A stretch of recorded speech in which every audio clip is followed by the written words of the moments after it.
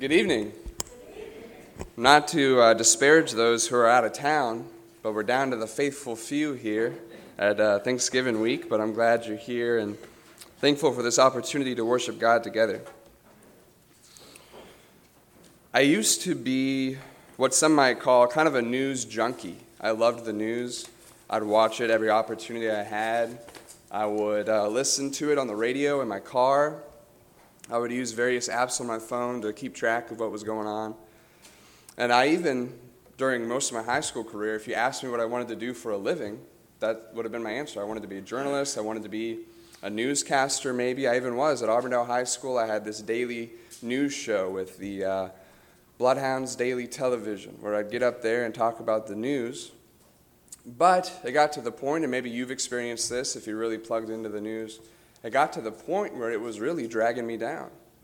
Where just consuming all of that news, most of it's bad news, really had an effect on my mood, and it had an effect on my outlook in life. And when you look at what's going on in the world around us, you just know we're a long way away from that paradise garden that God planted in the beginning of the book of Genesis, where the first two people lived. And it seems like every day, multiple times every day, there's a heartbreaking story.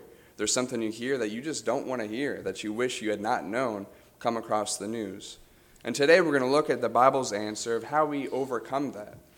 How do we overcome that negativity in the world that seeks to drag us down, the sin and the influence of those negative spiritual forces that exist around us? We're going to look at that in your Bibles. I hope you'll turn, if you have one, to 1 John, toward the back there near Revelation, 1 John. And remember, John the Apostle is known as the apostle whom Jesus loved. He followed Jesus around while Jesus was on this earth.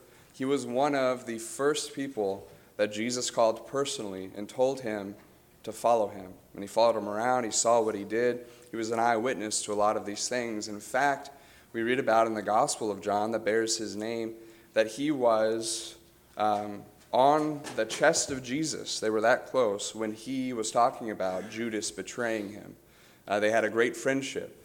When Jesus was on the cross, he told John to behold him and to behold his own mother.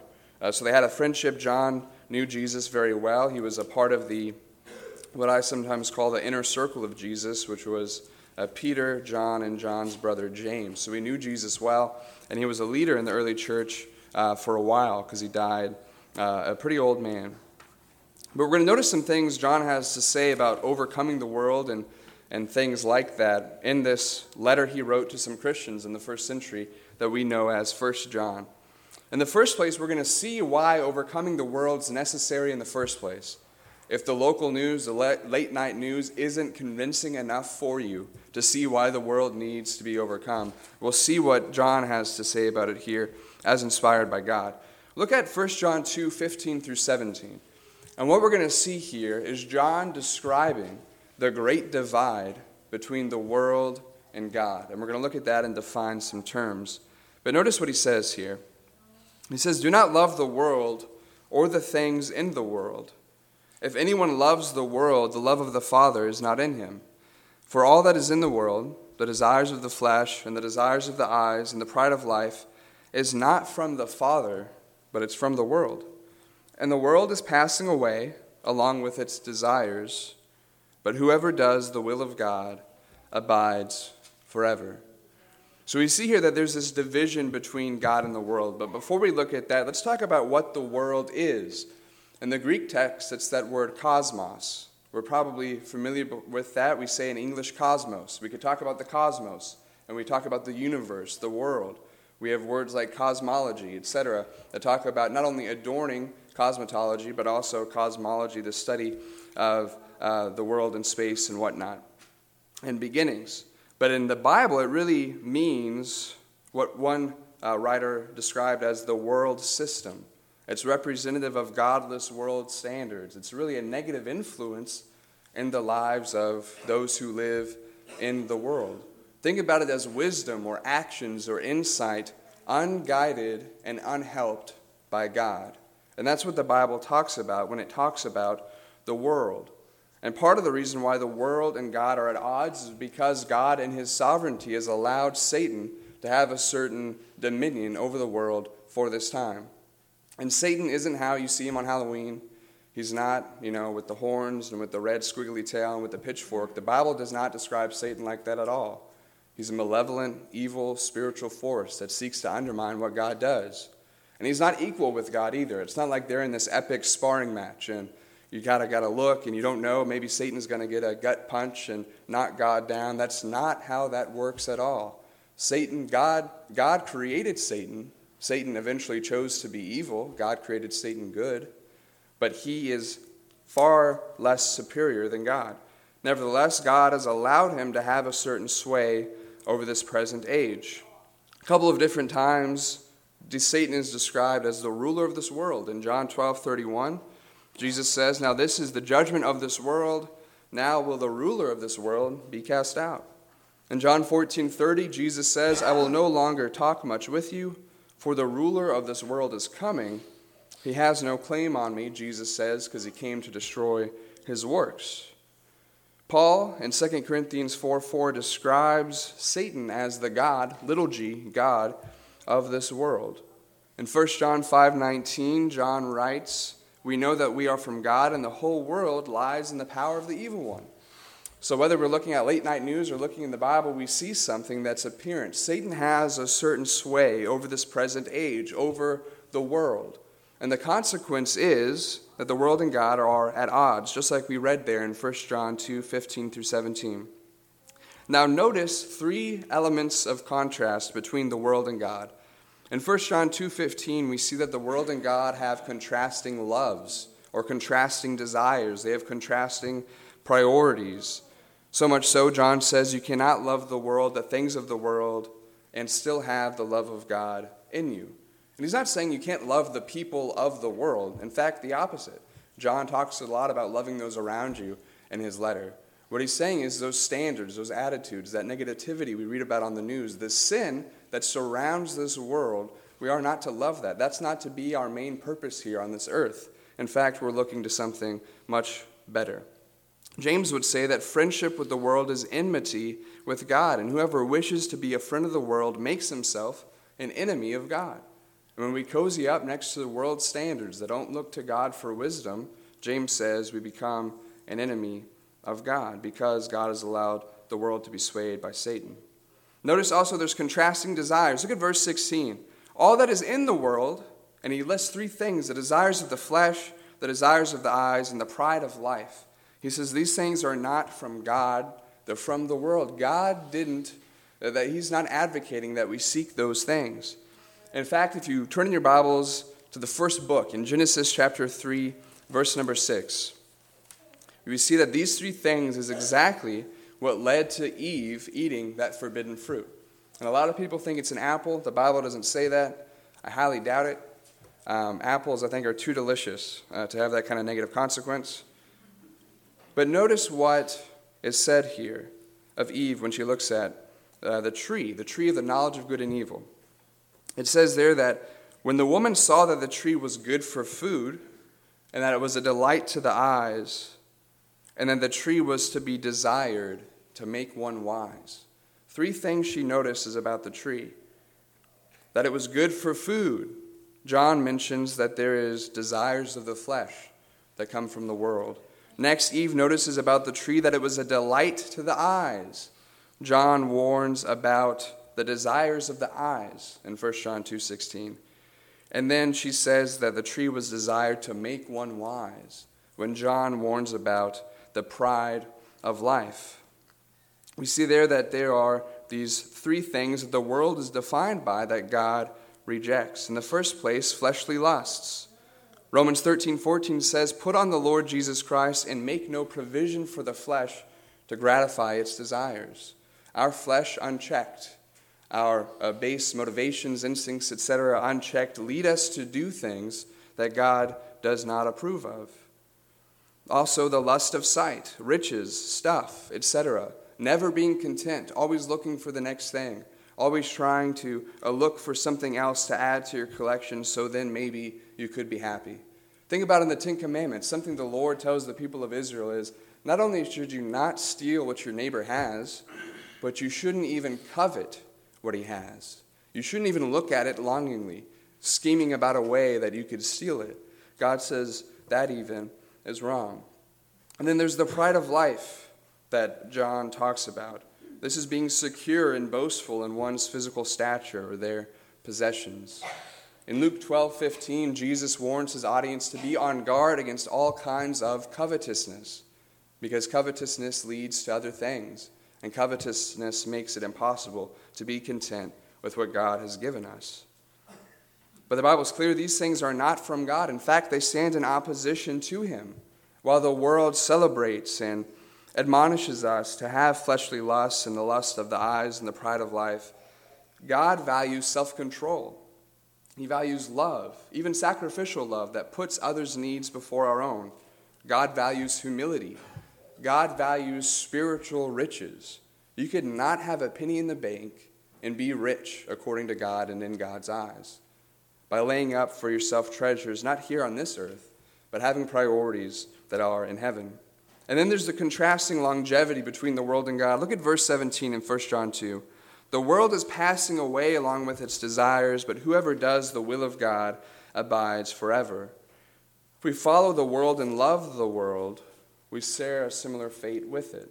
If all of our treasures are just here on this earth, and when eventually this earth passes away, when those things become eaten by rust and moths, or when those things are stolen, and that was truly our joy, that was truly our treasure, what happens to us? We're disappointed and we have nothing left. But if we obey God and we seek him and we abide in him, unlike the world that's doomed to pass away, we abide forever. We live on forever after this life is over. So you see that the contrast between the world and God is pretty stark. There's definitely a dividing line. So how do we overcome the world? Because honestly, shutting off the news isn't enough. Not reading news articles isn't enough. Some things are good to be informed about.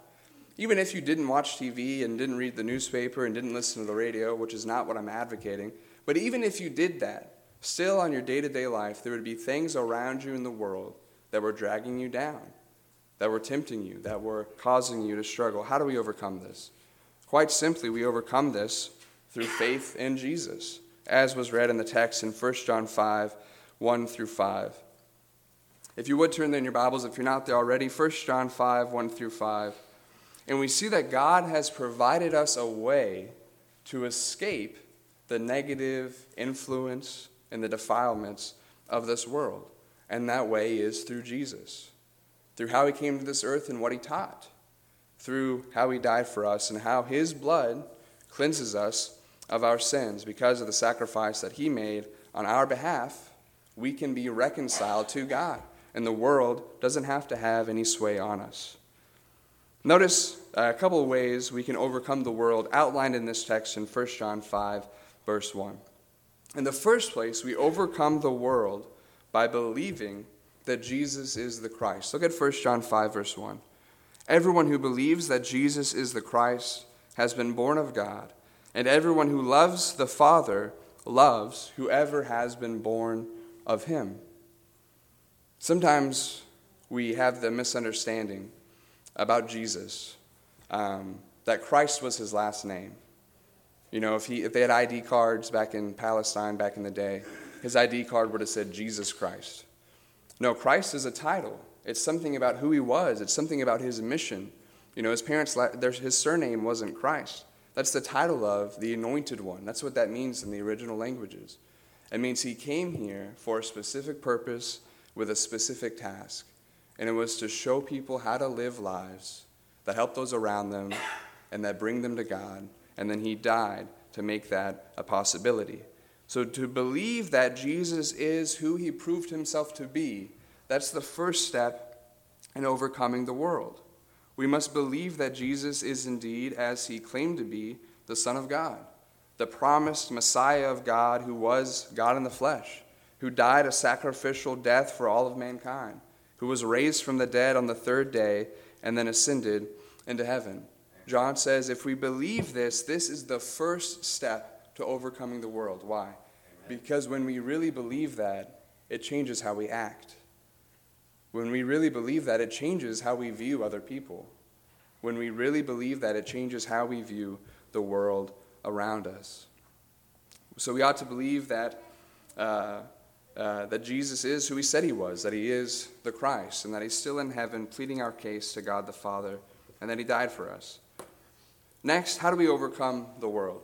We ought to love God and obey his commandments. Look at what John says there in 1 John chapter 5, verses 2 and 3. So the first step, believe Jesus is the Christ, believe he is who he says he is.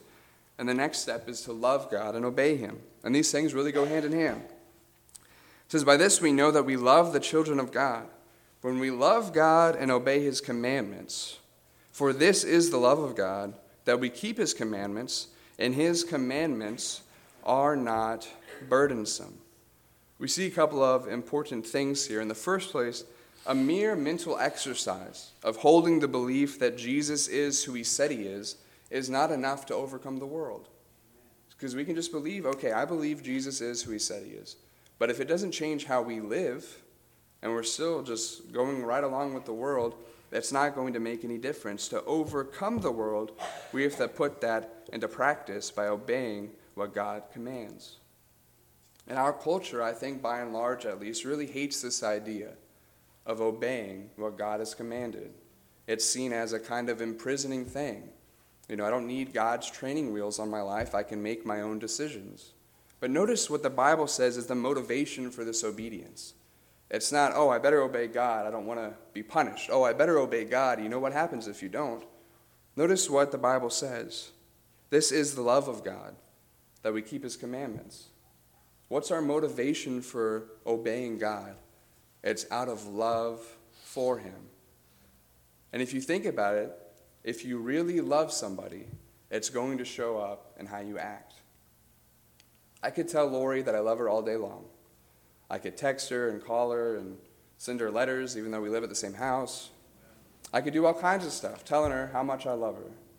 But at the end of the day, when I have an opportunity to do something that inconveniences me for her sake, and I don't do it, that speaks louder than any I love you I could ever give her.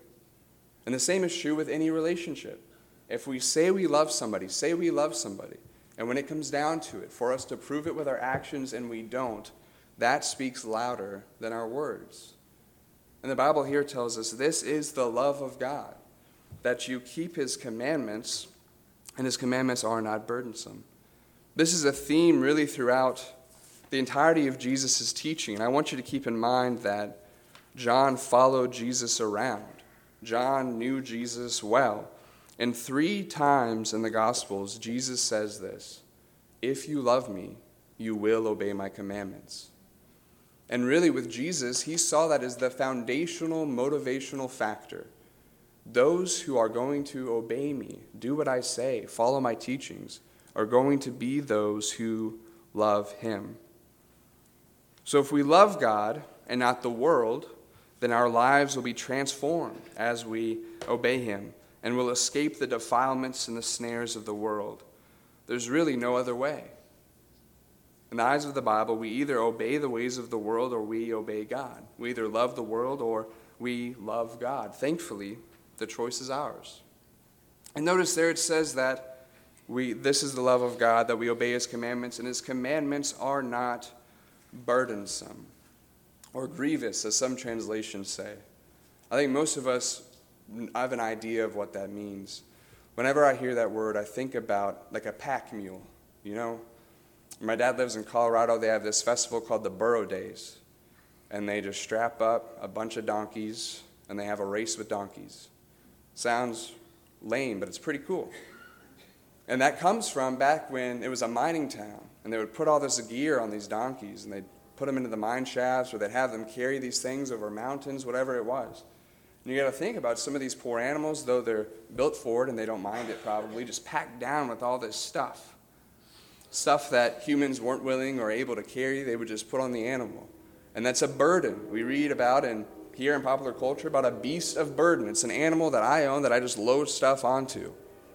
That's not what God's doing with us. We're not his pack mules. We're not his beasts of burden. He's not just shoveling on commandments on top of our back to make life hard for us. It says his commandments are not burdensome. And when love's the motivating factor for obeying God, we see that, in fact, freedom comes when obeying God. The freedom that comes with obeying God is light compared to the weight and burden of sin and worldliness and guilt. And we know that God has gave us these things, these commandments to follow, not to punish us, but to liberate us, to help us live the best life we can live. He is our Creator, showing us how to live this life that He's set before us. And it really is a liberating thing. And as the Bible says, it's not burdensome. I think sometimes this is something that comes with time. It's something that comes with maturity. I think about it in my own life. My mom would always ask me to take the trash out for her. And ever since I can remember, I've been scared of the dark. You can ask Lori, still am scared of the dark. And I don't know why it always is. You always got to take out the trash at like 11:59 the night before trash day. We're never ready to take out the trash when the sun's still out. It's always really late the night before. I remember my mom telling me to take out the trash, and sometimes I just did not want to do it. But I do it anyway because I didn't want her to yell at me. But as I got older, I started realizing the things she's done for me. I started realizing that she does love me and she does care for me. And my love for her started to grow. I took out the trash, and it was no big issue because I loved her. And I said, you know what, Mom, you do so much for me. The least I could do for you is take out the trash. I'm not saying God's telling us to take out the trash, so to speak. But when we have that attitude towards God, mindful of all that He's done for us, mindful of all that He's given us, mindful of all the blessings that He has in store for us, then our obedience to Him really does change. It's no longer a burden. And I hope that we together can prayerfully get to that place. So how do we overcome the world? We must believe that Jesus is the Christ, that Jesus is who He said He is. We must love God and obey His commandments. And we must, in the last place here, be born of God. Notice what John writes here in 1 John 5, verses 4 and 5. For everyone who has been born of God overcomes the world. And this is the victory that has overcome the world, our faith. We just sang that not too long ago. Who is it that overcomes the world except the one who believes that Jesus Christ is the Son of God? So we see that faith is the victory.